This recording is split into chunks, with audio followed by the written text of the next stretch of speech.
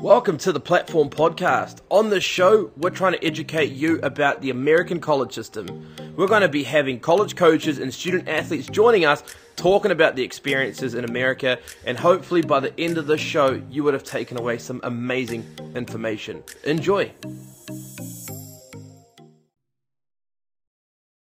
Let's get started. The first thing, Bailey, is let's start from the beginning. When did you start competing? Oh gosh, way back really. So I used to live out west, and Te Atatu Peninsula. My mum took me down when I was about 5 to the local grass track. So I really loved it. I went to Waitakere, and that was the first club I joined. Trained there with a few other athletes, Aaron Booth, namely. We did top 10 and all kinds of meets together. Then I moved out east and I went to Sacred Heart and kind of continued my sport. But, you know, like a lot of other athletes, tried other things, hockey, rugby, soccer, but really decided that my love was track and that I was, you know, not too bad at it. I was winning and, you know, it was going well. So yeah, through my Sacred Heart days, that was kind of my like breakout period. From about year 11 through to year 13, where we went to Wanganui, and that was my breakout year. I ran the 400 resident record for secondary schools at 46. Wow. 6. So yeah, that's kind of where I've come from, and yeah, from there I stepped across to the States. So yeah. That's amazing. At what point were you like, I'm actually good at the sport, I'm going to start taking it seriously? Was there like your parents that were sort of encouraging you? Was it maybe a coach that sort of shoulder tapped you and said, you know, you might have a career in this? So my mum, my grandmother were always a driving force behind me. Really, when I came out east and I started at Sacred Heart, I found a great coach, Roy at Pakuranga.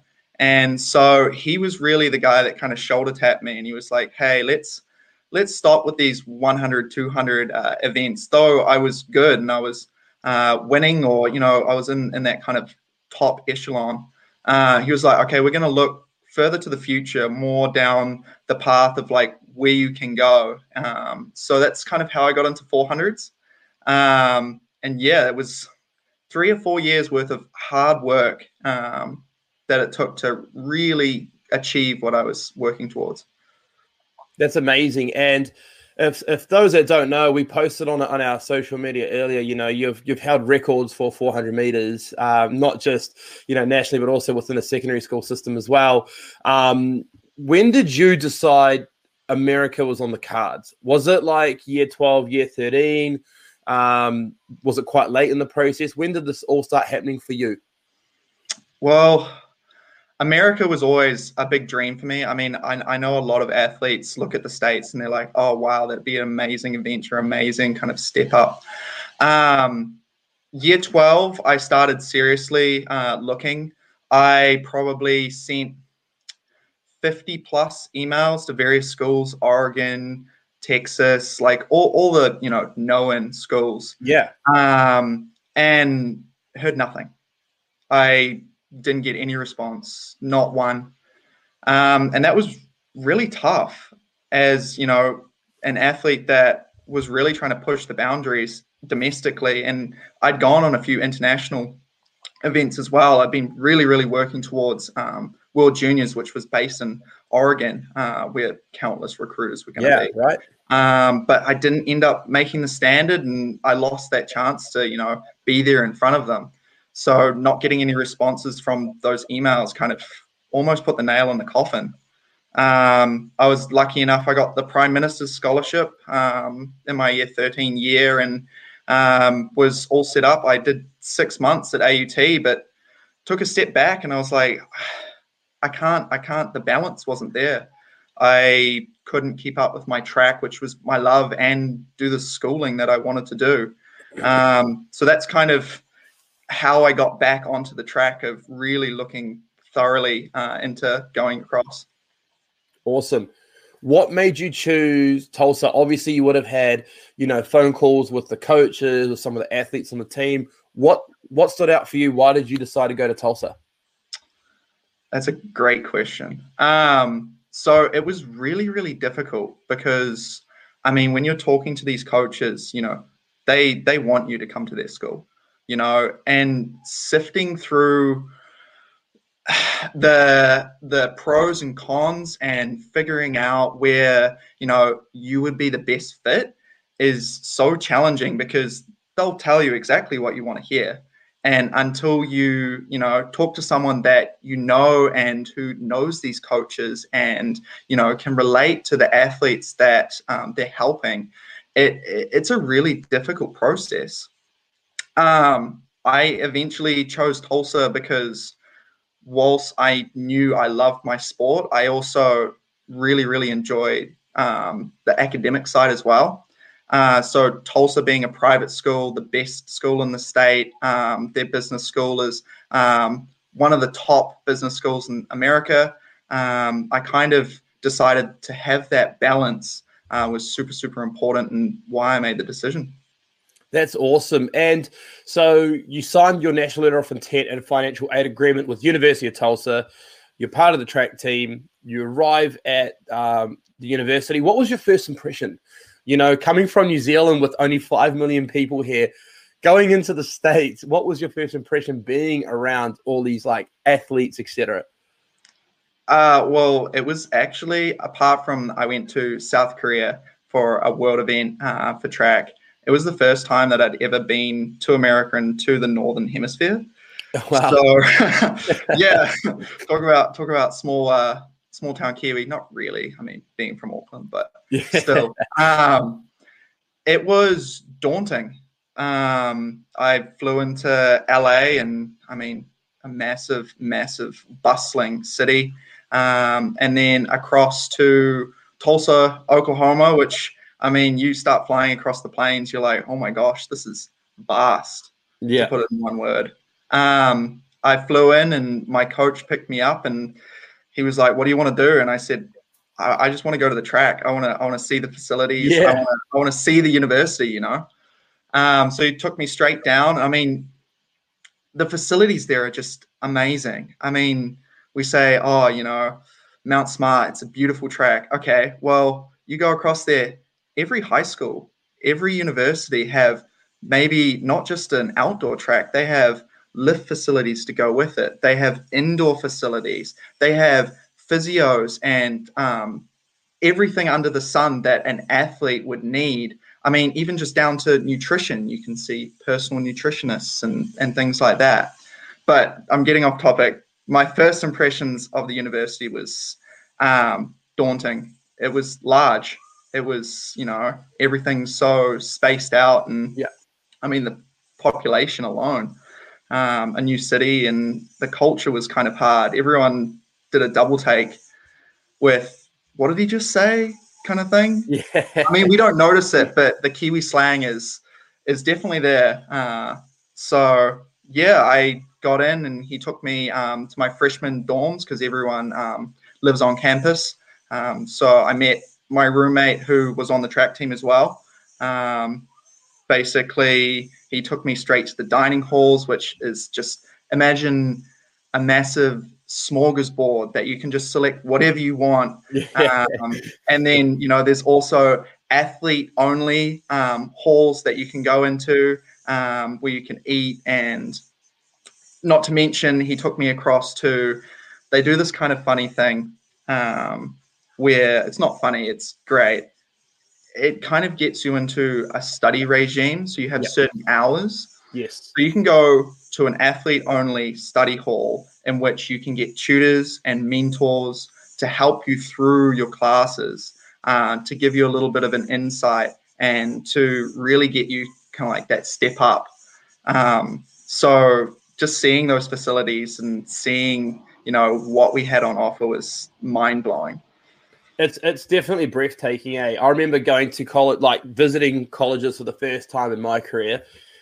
And it was a small Division One school. Like it only had something like 7,000 students, but their basketball team was insane, so they could finance a lot of different programs. And I remember seeing like an underwater treadmill for the first time, and that was the first time in my life. And I had been to, because my family's into tennis. Like my younger brother has played at some of the junior Grand Slams where they share the same facilities as guys like Roger Federer and Rafael Nadal.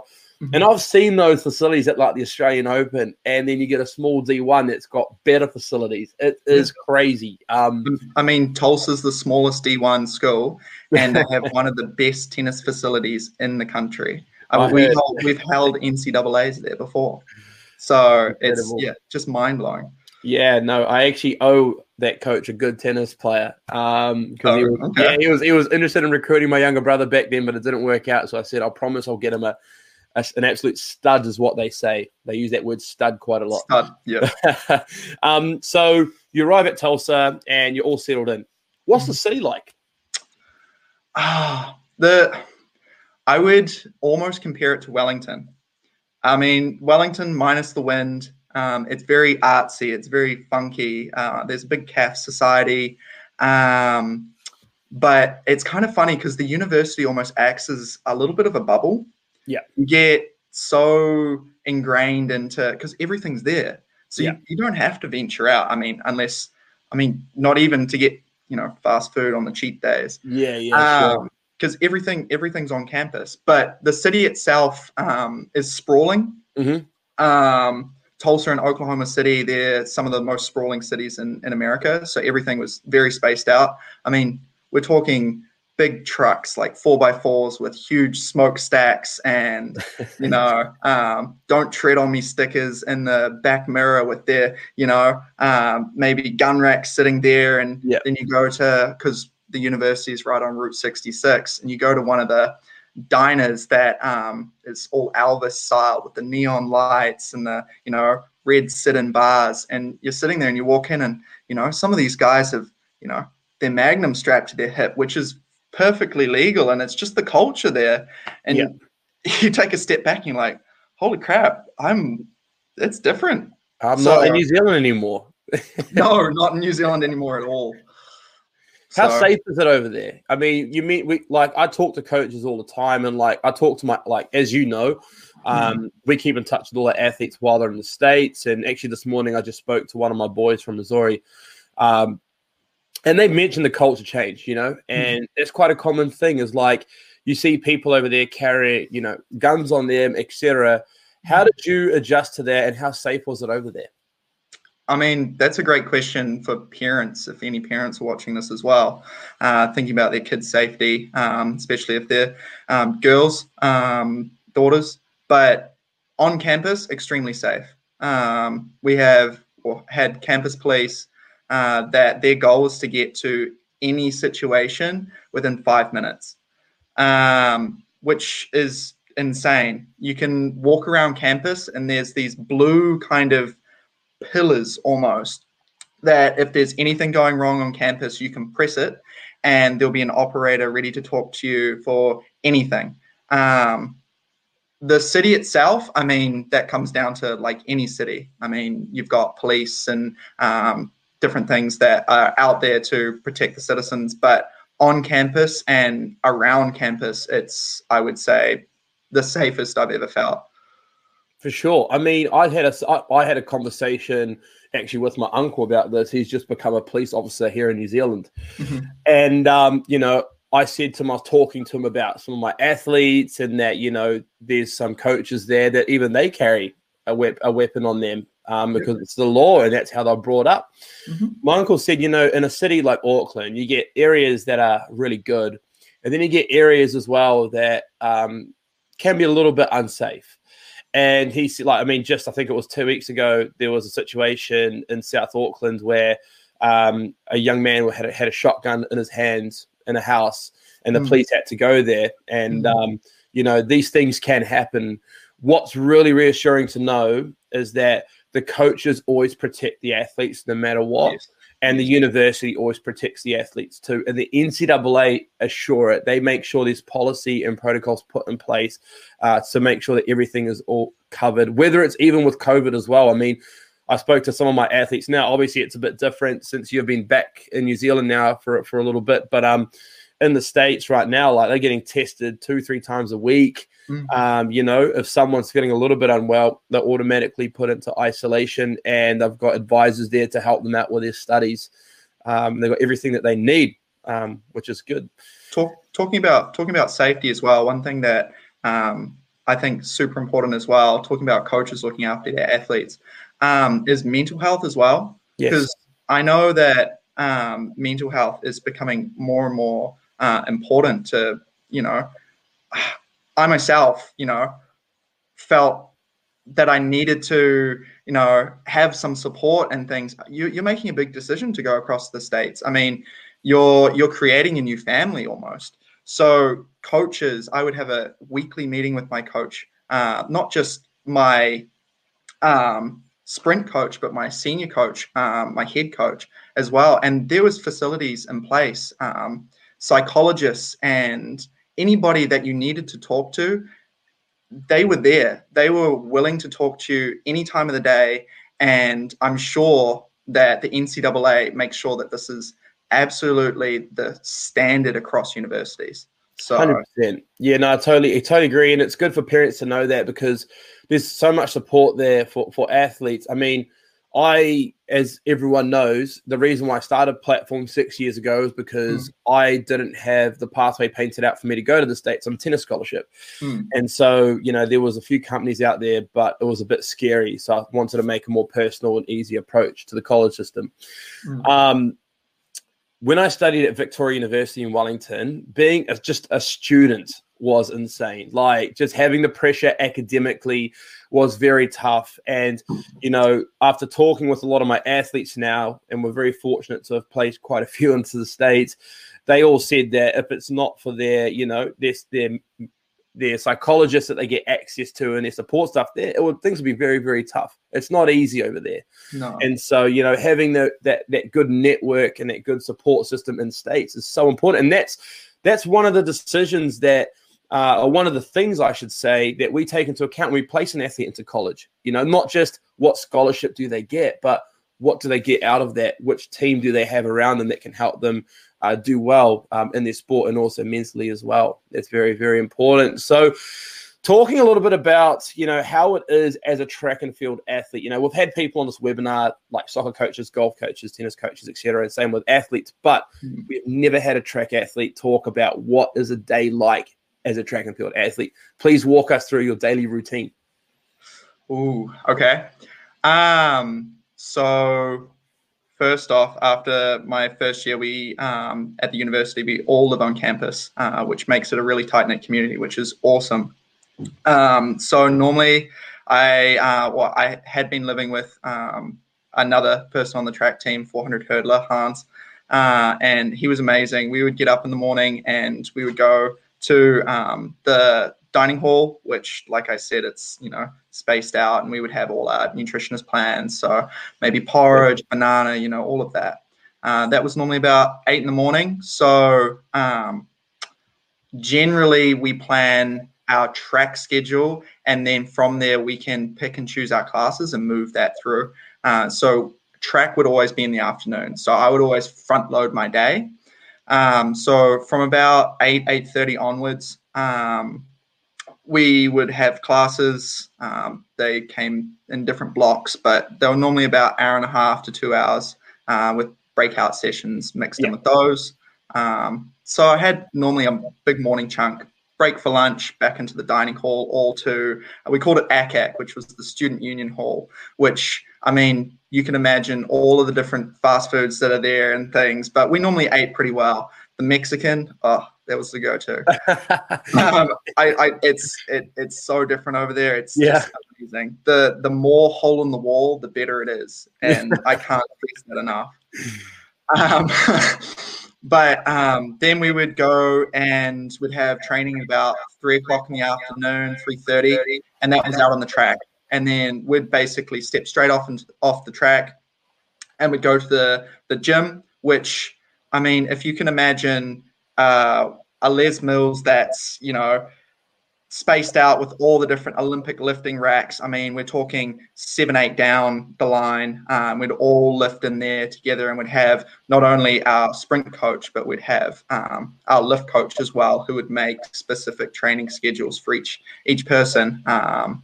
So that went from about 3:30 to about 6. Hefty day, and this was, normally 5 days a week.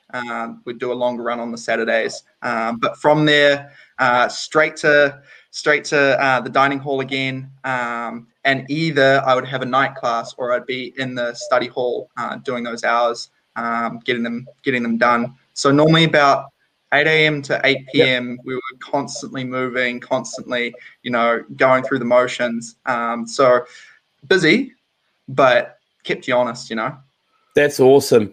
So let's say you're in good nick. You're about to go to your first competition of the season. What's competition day looking like for you? So because we were so central, we would bus to a lot of the different, meets. What are the buses like? Could you study on the bus and stuff, or? Yeah, no, you can so depending on how important the meet was, we would go from either, a normal commercial bus, kind of like a, I don't know, one that you would catch from Auckland down to Wellington. Like an intercity. Big Yeah. But sometimes we would get sleeper buses if it was longer trips or if it was an important meet. And then if it was above 12 hours, we would fly. So the bus rides could get a little rough, but you would take things, study material. It was pretty easy to do. All the roads are straight, so you don't get nauseous at all. But we'd go to Arkansas. It was one of my favorite tracks to run at. It's an amazing facility. Their indoor track, I can't stress enough how it's different running on an indoor track. So reduced size, it's 200 meters, and they bend up the bends. So when you're running, you're not going to break your ankles, really. You don't have to slow down on the bend. You actually have something to kind of lean against because you've got so much force pushing you out. So going to some of those meets, we'd get on the bus in the morning, and we'd have lunch all ready for us and everything. All the coaches would organize that. We just had to focus on either getting our schoolwork done on the way there, or if we were clean sailing, we just focused completely on the meet. And when I say the level is different, I was not trying to be rude. I was a token white guy walking out on the field. I was the shortest and the token white guy. And you're racing against, I raced against Kamari Montgomery from Houston, and he went on to win the national champs. I've been racing against, people of that caliber almost every weekend, and lifting yourself to that level is tough, but it's just so rewarding. That's why you do it, right? 100%. You've got to keep raising that bar. And honestly, everyone's got the best trainers, the best nutritionists working with them every day, and then you get to compete against the better athletes. And I think regardless of the sport, when you compete at a higher level and you get dropped in the deep end of a swimming pool, you swim way better. And you rise to the occasion. Yeah, absolutely. And so that sounds amazing. So I've got some questions here that some people have also asked me as well. Mm-hmm. What advice can you give to any students that are thinking about pursuing a track and field scholarship? When should they look at starting the process and, obviously going through it yourself? What advice can you give them? Start early.